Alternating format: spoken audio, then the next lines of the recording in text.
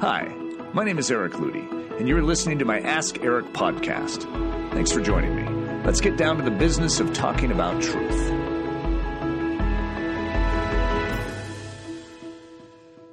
Happy Thanksgiving to all of you. I love this week. I love this time of year. It's just such a special time to be with family. And so trying to think of a good question that would sort of match that. And so listen, see if I can match it. Is it possible to be cheerful all the time? Now, I could say, is it possible to be thankful all the time? And I think that's almost too easy of a question. Is it possible to be cheerful all the time? Sort of rubs up against that uncomfortable territory in many of our souls because our experience would testify as no. There's no way you can be cheerful all the time. However, I'm going to actually push back on that, and I would say spiritually, what we have been given in the work of Christ Jesus on that cross, in the victory of his resurrection, in the empowerment of his Holy Spirit, is everything we need to be buoyed up and cheerful in every circumstance. Now, I want to refer to 1 Thessalonians 5, 16 through 18. I love this passage of Scripture. Now, this is actually lifted out of a whole line of statements that Paul is referencing. So it's somewhat unfortunate to leave some of that out, but this is so pithy. I think we can focus on it and get the full measure of it. Rejoice always, Paul says. Now, I mean, we could pause there and say, whoa, rejoice always. You see, as a command, that's a very unique one because, hey, Paul, you don't realize I have certain situations which you can't really rejoice in. I mean, there's certain matters that if you rejoiced in that, I mean, that would just be wrong. Pray without ceasing. In everything, give thanks. Okay, so we could say, Paul, thanks for the encouragement. Thank you for the advice. You know, a little heavy duty there. But now listen, for this is the will of God in Christ Jesus concerning you. In other words, it is the will of God in Christ, which means as a believer, when we come and believe in Christ, we enter into him.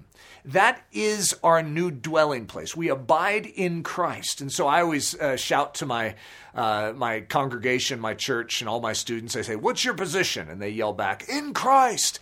They need to understand that that is their salvation. It's a person known as Jesus Christ. So what is the will of God in Christ Jesus concerning you? Rejoice always. Pray without ceasing. And in everything give thanks. So what I want to point you to with this particular entry, this particular question and answer, is I want to point you to a very specific sermon. It's one of my all-time favorite sermons. It had such a huge impact on me. If you watch the outflow of this one sermon in my life, it's profound. And it's called Incorrigibly Cheerful. And incorrigibly meaning no matter what happens in your life, it cannot snuff out your cheer. You could be thrown in prison. You could be falsely accused. It doesn't matter. You have something inside of you that leaps. In fact, that's what Christ even commands us to do, is when you are falsely accused, leap for joy. If you have ever been falsely accused, I'll tell you what, because it's happened to me quite a few times. There's two things that happen. One is you grow weak in the knees and you almost just want to sort of fall to the ground. You also become weak in the gut. And here's what's interesting. To be able to leap effectively, you need a strong core and you need strong legs. The very two things that are hit through false accusation, Jesus sort of overrides that and says, hey, right now, I want you to leap for joy. In other words, it's supernatural. In the darkest moments, we have access to something known as joy. It is like a fountain that pushes up. It doesn't push down. Depression goes down. Despair goes down. God goes up. Where is he taking you? He's not taking you down. He's taking you up.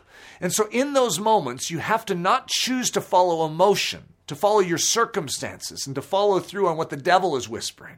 You have to choose to heed the word of God. It's like a pipeline with a gate valve. And if you choose to say, God, I trust you, and you agree with God, and you jump, you leap in those moments, you genuinely have cheer in the darkest of circumstances. It doesn't mean you rejoice in evil. It does not mean that you rejoice in the work of the devil in this world. It means you rejoice in the fact that God is over it all and that he turns all things for his good. You always have a reason to rejoice. You always have something to give thanks for. So as we're meditating upon the idea of Thanksgiving, because that's just what we do during Thanksgiving week, I want you to remember that as a Christian, there is nothing the devil can do to get you down. He cannot rob your joy unless you give it to him. It is a precious gift of grace that God has given you. Protect it, utilize it, wield it. And so, with Paul, I want to remind you of these words. Rejoice always, pray without ceasing, in everything give thanks, for this is the will of God in Christ Jesus concerning you. If you'd like to take this deeper, which I highly encourage you to do, because this is one of my all-time favorite messages, follow this up with the message Incorrigibly Cheerful. I can almost guarantee you'll love it. Ask Eric was brought to you by the creative team at braveheartedchristian.com, offering short films, books, articles, sermons, and yes, even podcasts like this one to build you strong in the person of Jesus Christ. At Bravehearted Christian, the agenda is to bring back the stuff of old. You know, the sort of Christianity that is lived out with the gusto of heaven, is rarely politically and or socially correct, and actually and practically works. Visit braveheartedchristian.com or ericludy.com to learn more about yours truly, the loudmouth behind the microphone. If you would like to submit a question for me to consider on this podcast, please feel free to do so from our podcast homepage. Until next time, rock a sock.